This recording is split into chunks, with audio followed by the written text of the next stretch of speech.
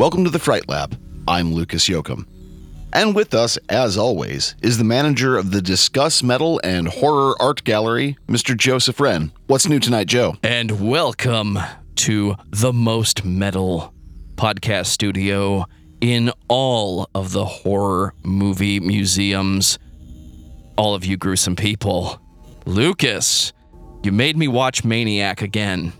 And not the original that is a little less disturbing, in my opinion, than the 2013 remake starring Elijah Wood. So let's go ahead and just knock this statement out of the way now. Content warning for this episode because of everything in this movie.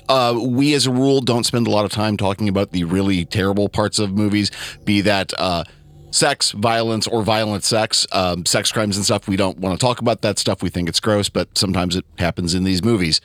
This movie's kind of loaded to bear with all of that stuff. So if that's something that you're not okay with, skip this movie. No hard feelings. All right. With that out of the way, I feel better. Cool. Okay, so at the beginning of the Fright Lab as a series, I talked about William Lustig's grim opus, Maniac. And that's something of a divisive film, but it's one that's undoubtedly earned its place in like the greater canon of horror movies. I'm going to assume that if you are this far into the Fright Lab's library, you've either heard that first episode, seen the film, or both. And if not, pause this episode and go back to episode 1. Meanwhile, we're going to go grab a drink.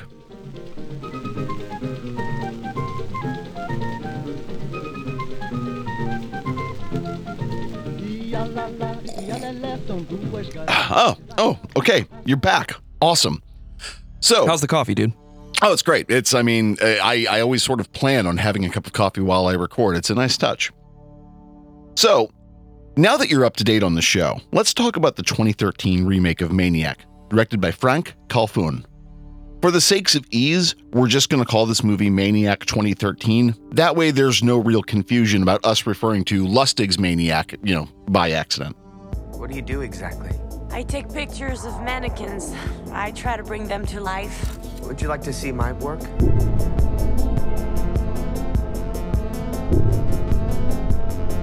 I think you're incredibly talented. They may just have found the last true romantic. I don't know about all that. Stop staring. You're missing a movie.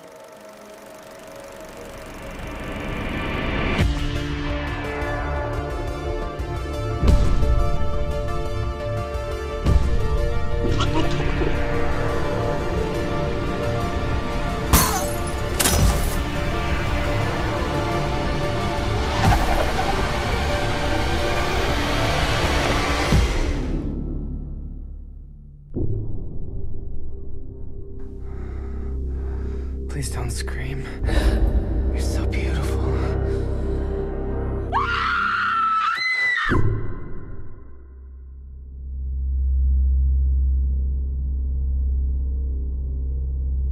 I had not been aware that there was a remake to Lustig's Maniac, and it was Tia from His and Hers Horror who had made me aware of this, and thanks again for that, Tia. And it was even better, I found it streaming for free on both Pluto and Crackle. So, you have options to watch this without having to pay for it if you're not really into that, provided you don't mind the ads. Having learned this, I had no choice but to eventually watch this one. And since I had recently reached the bottom of the list of movies I was initially going to cover, I needed something different. And let's kind of get this out into the open. Maniac 2013 is a very different film. Not just from Lustig's original, but just sort of overall. Sure, it's a slasher flick with some interesting character development kind of midway, much like the original Maniac. It is, in my opinion, a really, good, fun movie. But much like Lustig's original, it's not an easy watch. Maniac 2013 is a brutal, gruesome little joint, and it does not flinch at showing you the shocking acts of murder and the vicissitudes of untreated mental illness. I do have some criticisms of the movie that I'll get to later. But overall, this movie really fills an unusual slot in modern horror cinema. That is to say, the Haunted Hippies idea of film remake as a cover song. Again, for those of you who are unfamiliar, go check out Haunted Hippie on YouTube. She's awesome. I don't know how to abbreviate film remake as a cover song, and I should probably come up with some at some point, like an acronym or something. Anyway, we're not really going to explore the plot of Maniac 2013 at length in this episode. One of the concepts that hit me really hard while watching this movie was about complicity. The mechanics of this film, as well as the acting and the overall plot, perform this neat magic trick of making you feel a little guilty about what you're seeing. I've seen this sort of thing work in other media, so I'm going to discuss that as well. So follow us into a world of vile, vicious madness. And in the end, I think we will shed some much-needed light on a dark, dark film. Talking about a remake or a reinterpretation of any media is hard without drawing immediate comparisons to its forebearer. So I'm going to try and avoid making too many comparison-contrasting arguments here. Further, I don't want to reiterate our Suspiria and Suspiria episode we released a while back. Thankfully, the plot of this film is pretty easy to explain. Maniac 2013 follows Frank, who engages in the stalking and murder of women throughout Los Angeles. His MO: during or after the course of his assault, Frank scalps his victims. Afterwards, he returns to his home where he drapes the scalps of his victims onto the head of mannequins. And you might be asking yourself, why does Frank have so many mannequins lying around? See, Frank inherited a mannequin restoration business from his mom who, well, Frank had a very complicated and unhealthy relationship with his mom. Does this follow the same setup as the previous film or the original film? I remember they took most of the plot points, but it was overall the idea of make him a little bit younger than he was in an early 80s slasher film. Yeah, I mean, it's pretty directly comparable. I will say that this movie, and I'll kind of talk about why, shows a lot more than the original Lustig Joe Spinell Maniac. You do end up seeing quite a bit more on screen, and that tries to explain Frank's behavior, though, like there's no real explanation for that sort of vicious murder. But you get my point. It does show a little more, and it's interesting to see if nothing else, because they are at least trying to flesh it out. So back to the plot. Frank meets an attractive young artist who has an interest in mannequins. This sets into motion this horrifying chain of events leading to Frank's downfall. Fans of slashers who aren't familiar with the source material are likely yawning at this point. It is, in a lot of regards, no different than any other plot or action within a lot of the slasher subgenre. So, what's the difference? To start, it was directed by Frank Calfoun, who has been involved in the new French extremity movement more or less from its beginning. Moreover, it was written by Gregory Lavasseur and Alexandre Aja. Now, they were the ones responsible for High Tension, aka Switchblade Romance, and I consider that movie one of the few French New Wave extremity movies that I can really get into. So then there's the cast of this film. It's loaded to the brim with a lot of working actors, some familiar, some not, but it stars, of all people, Elijah Wood. Now, I'm a pretty big Elijah Wood fan, and I have to give him a lot of credit for taking this role. Elijah Wood is no Joe Spinell, physically or otherwise. He might even be the polar opposite of the original Joe Spinell, but he does unhinged and violent really, really well. I'd worried that he couldn't pull it off, but man, he really went there in a big way. He was fully committed to this role and to the approach taken of the cinematography. And let's talk about that now. One of the most effective and noteworthy parts of Maniac 2013 is that the film is almost entirely shot from a first-person perspective. That's right. It's an FPS horror movie. I've only heard of a few films that have tried the same trick. There's an action movie I've never seen called Hardcore Henry. There is another horror movie called Enter the Void it's interesting, I guess. I didn't really enjoy it. There are some scenes from the original Terminator and Being John Malkovich they've kind of played in that arena. But at the worst points of those films, you don't see the sort of repugnant violence that you end up seeing in Maniac 2013. I think we brought up Hardcore Henry on the previous Maniac episode. That's the best example I have of show the audience 100% of the protagonist's perspective. In the case of this film, I think he's the antagonist by design, but the idea is to get the audience into the first-person perspective to put the action and what is happening in their eyes. And that's where you get your buy-in. That's a compromise or an acceptable compromise to the tropes of the found footage genre. But I think this one takes it a little bit further. You start talking about Elijah Wood in the leading role. I think this film is challenging the idea of people who are antagonistic of what they perceive to be weak people. Maybe. I think there is maybe an element of that because, again, compared to Joe Spinell, who's this hulking big dude, compared to Spinell, Elijah Wood's this tiny guy. Like, he's not a very big guy. I mean, hey, we've all seen Lord of the Rings. He played a hobbit for a reason, right? Let's be honest. There are many of us who watch this film thinking, Frodo's killing people? Yeah, and I kind of feel bad for Elijah Wood because for a guy who has acting chops like his, I don't think he's ever going to outlive Lord of the Rings. And to be fair, if you have to be known for the Lord of the Rings films, that's not such a bad thing. They're still fun movies. They're still entertaining. They still hold up.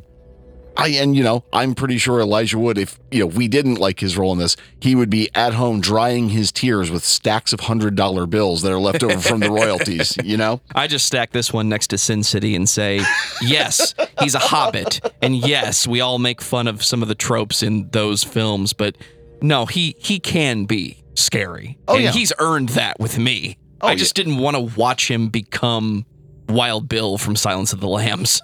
Well, I cracked a joke while writing my notes out for this movie. This is an exact quote from my notes. I need to create a scale of revulsion for this show, a scale of 1 to 10, 1 being zero revulsion to 10 being the Golden Glove. So what's a 5 then? Like Texas Chainsaw, I think. Later on in my notes, I wrote, yep, this movie makes me feel icky. It's a solid 8 on the revulsion scale, I think. I don't know that I actually really need a revulsion scale in this show, but I found myself genuinely disgusted by most of the violence in this movie. It's not as gory as a lot of movies that you're going to find. It may not be as gory as some movies I've watched for this show. And it's not as creative as some of the more absurd entries into the torture porn quasi-subgenre. But there is something so stark, so short about the violence, it almost feels real, even in the moments when special effects are being used and are very obvious. Which brings me to what I was referring to at the beginning of this episode. One of the more potent things about Maniac 2013, as well as Lustig's Maniac original, is that it makes you feel like you're part of the action. A combination of really inspired acting, writing, and highly ambitious camera work puts you into the action with Frank. And as such, you're sort of guilty in a way. You get to have this tiny, tiny taste of murderous complicity in some really genuinely awful violence. And that's a thing that I am hoping none of our audience has done in real life, especially because I'd rather not testify at any of your trials, okay? So, Lustig's original manages to unsettle by being gritty and direct. The feel of New York in the 70s and the 80s just washes over you. And because you follow Spinell's Frank almost exclusively, well, you start to feel for Frank just a little. The decision to slow down in the middle of the plot and let you see Frank interacting in the world and not simply stuck in his nightmarish home, it allows you a tiny amount of sympathy for this big lug. Whether or not, Frank deserves any sympathy, that's maybe another story. Instead, Maniac 2013 doubles down. It doesn't just stay with Frank. It is Frank. By being literally in Frank's head, you are now part of his terrible behavior. It's an absolutely audacious move when you get down to it, and it shouldn't have worked. It should have been so dumb and so pretentious it would make Pascal Laugier blush. And yet, this movie is a near-perfect combination of factors. Every so often, you find a movie that just makes you say, God, how'd they do that? There's a number of sequences in this movie that have me genuinely confused as to how they pulled it off. It's not like the most technologically advanced film ever made. It has a similar effect to the suspended camera techniques that were used in Angst. It's just a really intense choice, and I'm still kind of getting my head around how they made this movie, you know? A lot of mirrors, a lot of planned camera movements. I think time spent in theater has taught me you can do a lot with what the audience cannot see. At the end of the day, the set is just that. It's a set. It's some plywood with some paint, and maybe we hang some shelves and some pictures to make you believe that it's a real room. But there is nothing preventing any of the actors from just stepping outside the door, running all the way around the building, coming in the back door, and then how did they do that so fast? There's no way they could have shifted the perspective in this way. And if you really get down to it, some of the shots in this film are all the actors, not just Elijah Wood, but there's a lot of walking behind the cameraman and coming right back into it with the same emotion that adds to the discomfort, because now you realize they're participating in this as well. And that makes me as an audience member extremely uncomfortable because I want to turn it off. You're supposed to feel revulsion. You're not supposed to enjoy what you're seeing, and you're not supposed to be okay with continuing to be part of that perspective. Yeah, I think that's probably the case, right? I was reading somewhere that there was a lot of incidents in this film that they just had to hand the camera to Elijah Wood and have him hold it for just a second while they were doing something. Because when you're doing this kind of movie, it requires absolute cooperation. You know, it's like watching an acrobatics routine. You sit there as a non-acrobat going, how the fuck do they pull this off? But the reality is it's practiced and practiced and practiced.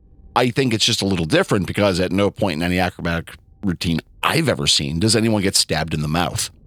You know, it's just, call me crazy. Maybe I've just been going to the wrong acrobat shows, you know? What has this show done to me? What has this show made me do? It's made you sound amazing while you talk about these wonderful horror films that just make us all so happy. Amazing and humble. It makes me sound amazing and humble.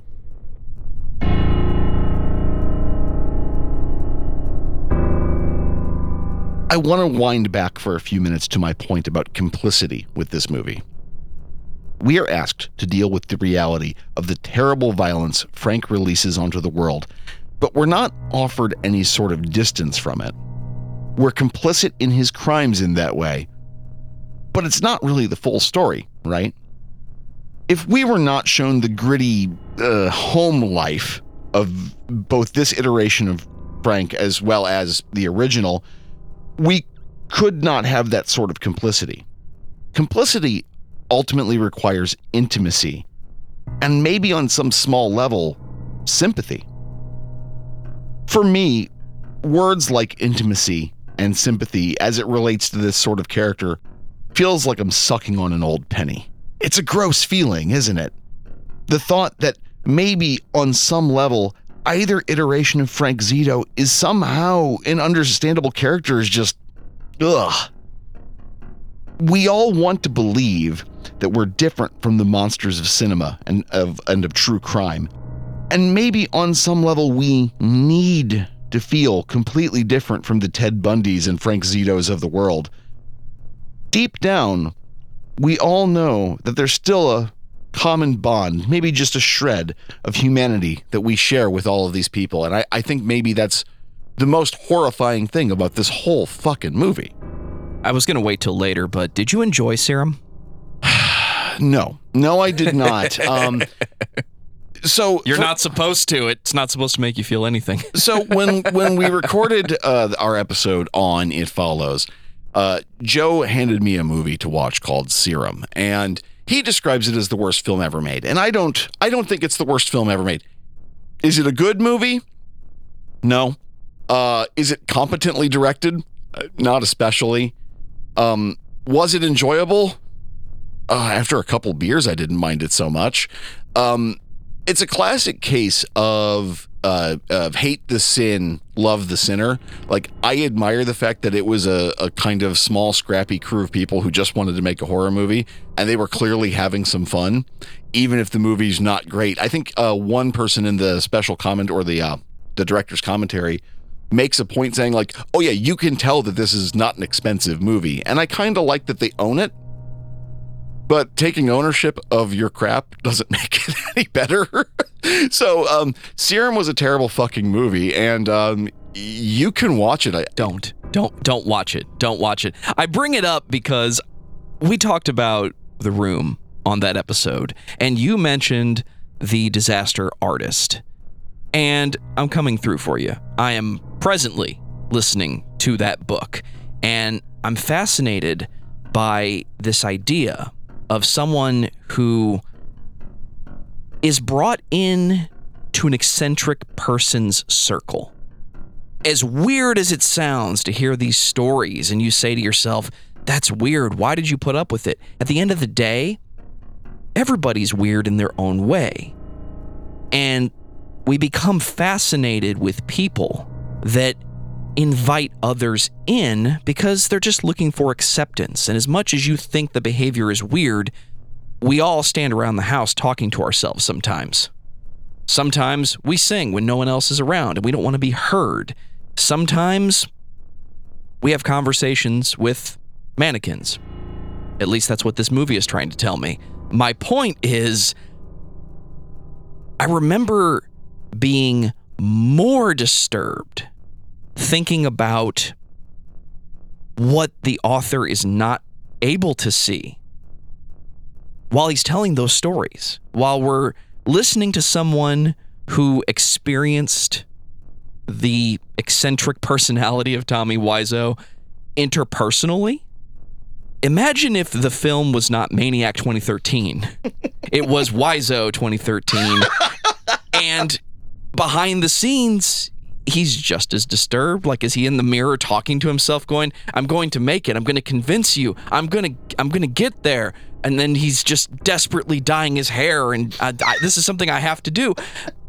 This film just puts you in front of, you said it earlier, mental illness, someone who is clearly disturbed, who has issues that have not been dealt with, and is lashing out and becoming violent with other people. And as the audience, you don't want to see that because we all accept that weird guy or gal, it's not a guy-gal thing, for the weird shit they do eventually, but we don't necessarily want to sit in the room and watch them do it. You know, fans of the last podcast on the left have no doubt heard the hosts say this statement, and it's something I do really wholly agree with, is that your mental health is not your fault, but it is your responsibility. And, you know, I think I would love to take credit for that. I really would, but it is absolutely true. And I find that things like normal, quote unquote, in a mental health sense of the word are kind of a statistical anomaly. Actually, it kind of mostly doesn't exist. Normal is just an agreed upon, like, set of circumstances. Most people you meet have something going on beneath the surface. Could be big, could be small. Most people, as it turns out, are not scalping their neighbors and putting their scalps onto the heads of mannequins. Thankfully. So with that in mind, you know, on one hand, again, you end up kind of sympathizing with Frank in this movie, even though you really don't want to. But I kind of think that's necessary for the horror to work, and for a movie at the end of the day to be a fright lab joint, so to speak. I think people need to be able to walk away from a movie not only talking about, oh, did you see when he did blah, blah, blah? That was really fucking gruesome. I think you also need to be able to walk away from it and say, oh, hey, there's a deeper subject here that we could be scratching at the surface at.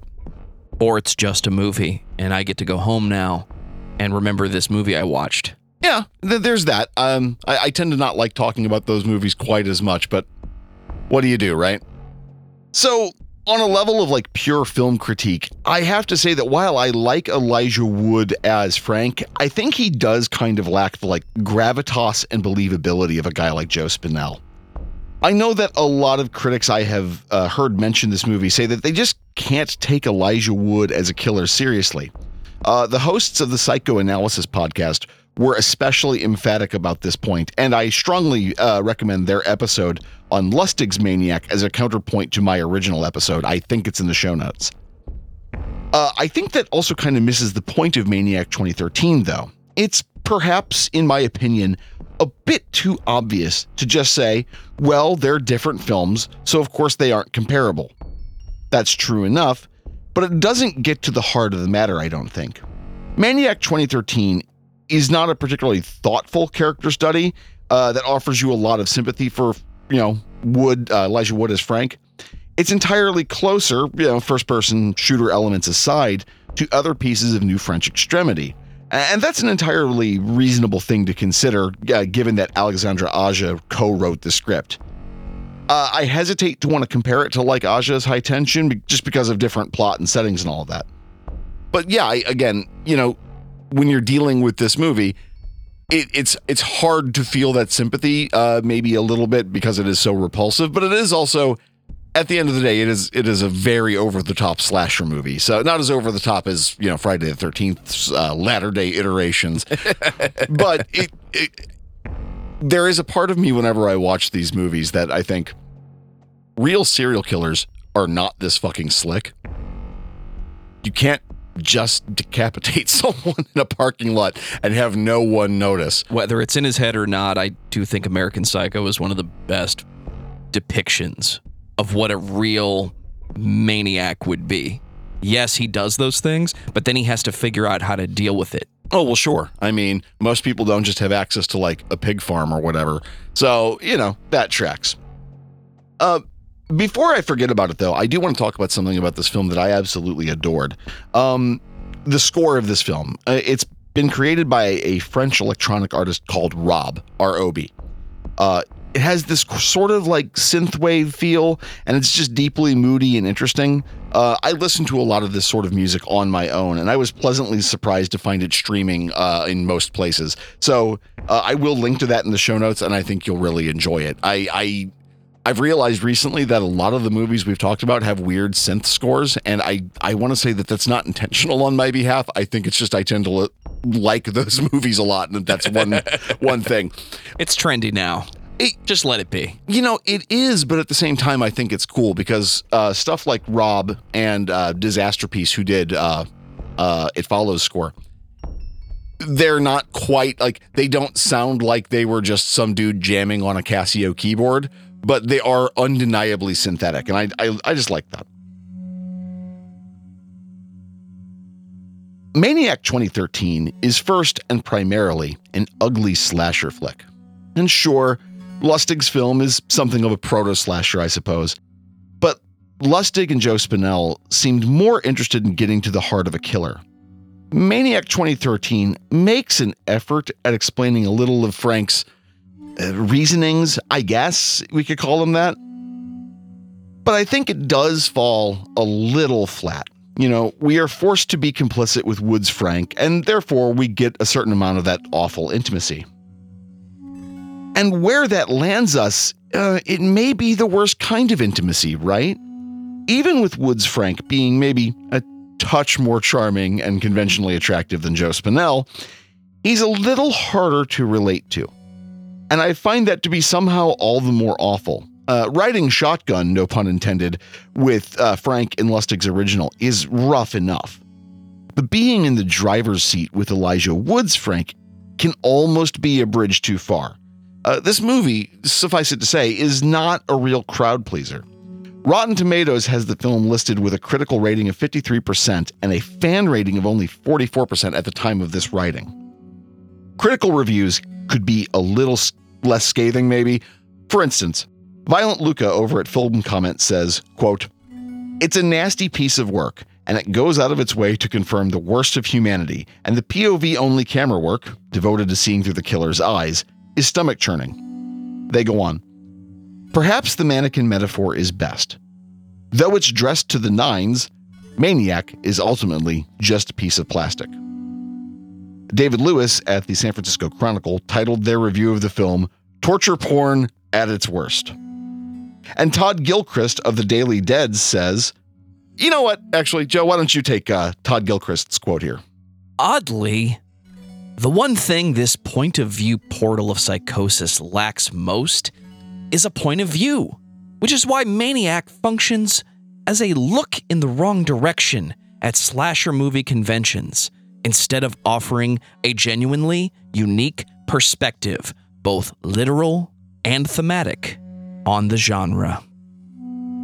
A quick note about the ending of Maniac 2013. I'm not going to spoil the ending to Maniac 2013, or for that matter, Lustig's original.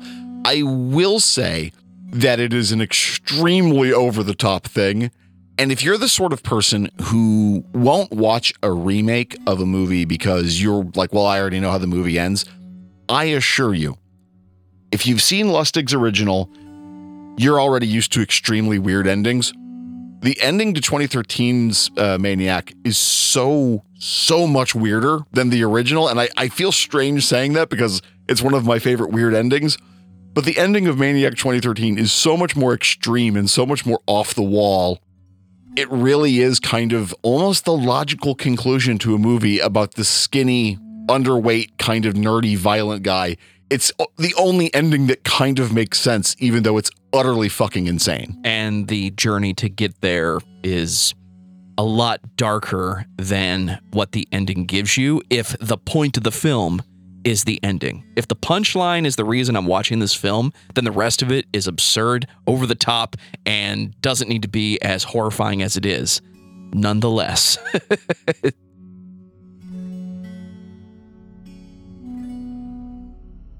At its worst, true crime and horror media will have you feeling that there's a Frank Zito on every street corner.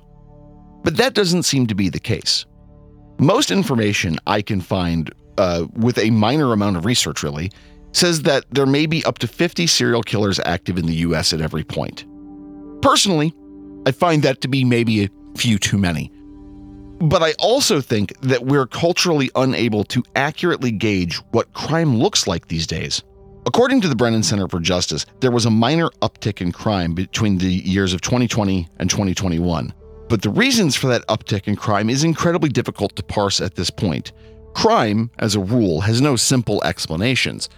But it's worth noting that up until recently, really up till the pandemic of 2020, the entire world, but America specifically, had seen actually a fairly precipitous decline in a lot of serial killer crime.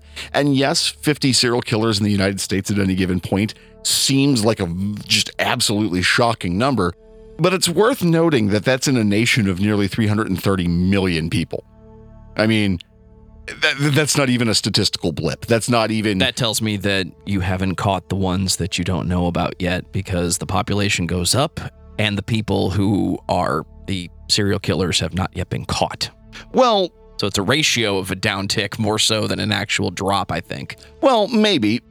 But one thing is clear on this subject. The overwhelming majority of listeners to the show are never going to be hurt by serial killers. That statement aside, Joe. Statistically, it's just not likely to happen.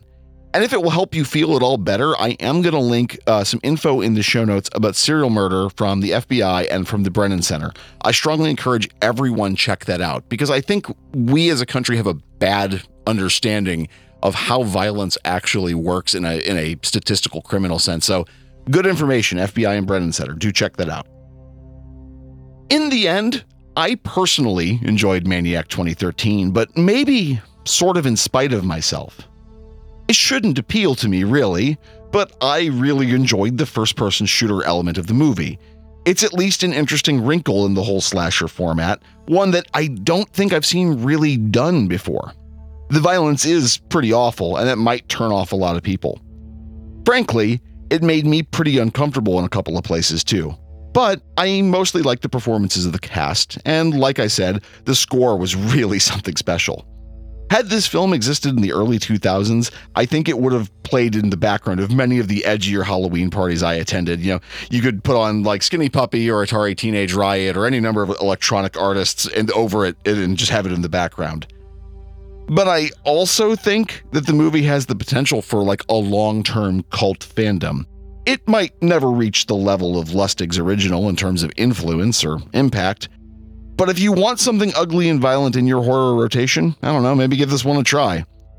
You know, I've said the phrase Lustig's original a lot in this episode, Joe. I'm starting to think Lustig's original would be a good name for like Irish whiskey or something. What would the remake be then?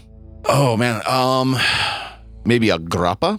Or maybe, I don't want it to be like a sparkling white. I like sparkling white wines. I don't want that to be the case. Maybe something simple like the original is just an American lager and the remake is like craft beer snob, nose turned up. I can really taste the hops in this. You know, you're talking to a craft beer snob right now, right? Like, I've got plenty of Budweiser in the fridge if you're thirsty. I'll keep that in mind. So we need to leave this here for now. I know I will definitely rewatch this film at some point. And as a final aside, I have to admit that this movie has made me sort of reconsider my essential ban on remakes of films. I still think most of the field of like remakes and adaptations are just like cash grabs. But once in a while, a really artful or thoughtful reiteration occurs. Perhaps I'm in the wrong for that previous blanket remake ban. Then again, I sat through the 2000s remake of House of Wax, as well as the remake of The Hills Have Eyes and its sequel. Only veterans of the early 2000s horror movie wars will understand the awful things I have seen. I didn't have anything bad to say about the remake of Texas Chainsaw Massacre. I thought it was a significantly different film from the original, as far as making Leatherface just a serial killer and the family being a serial killer, but it not being that found footage thing.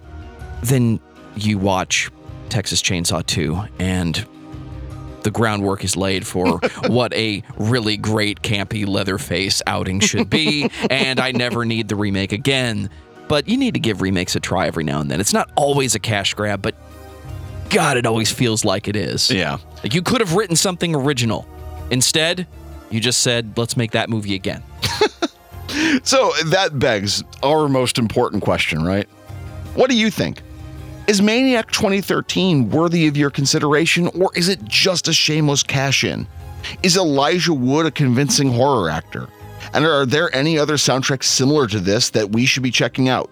You need to let us know, and you can do that by emailing us at thefrightlabpodcast@gmail.com. We can also be found on Twitter at fright_lab_pod, provided that Twitter hasn't blown away like the ashes of last night's funeral pyre. Please check out our show notes, take a look at our sources. As always, if you're a musician creating dark ambient or horror-adjacent rock and punk, we want to hear your work.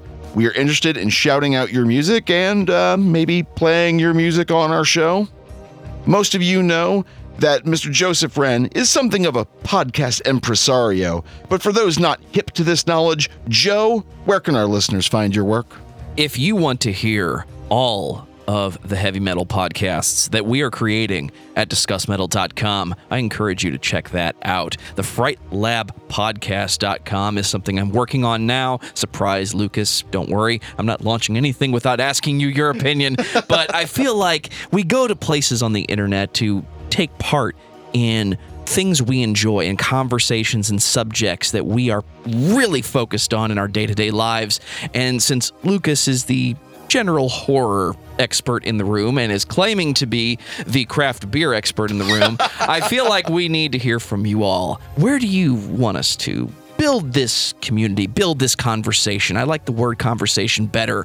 So come to discussmetal.com. We have all the heavy metal podcasts. We talk about your favorite bands, my favorite bands. We talk about heavy metal subjects. But what I really want you to do first, right now, wherever you're listening to the Fright Lab, give us a 5-star review. Give us a thumbs up. Your player of choice. Tell your friends. Tell your family. Play it for your awesome uncle that gave you that record when you were 13 and that changed your entire perspective. let them know about this show. And you heard Lucas say it, the Fright Lab Podcast at gmail.com. Let us know what you think. And if there's a film that you want us to sit down and painstakingly watch and record a commentary or record an episode about, we want to hear about that. I made Lucas watch Serum because he volunteered. It's not going to be an episode. And if you're still interested, we are still on the Letterboxd app. You can find us at Fright Lab Pod, all one word. The Fright Lab, the podcast, is written and researched by me, Lucas Yoakum, and it is co-hosted, engineered, and produced by Mr. Joseph Wren. We appreciate every single listener we have, and we will talk to you again soon.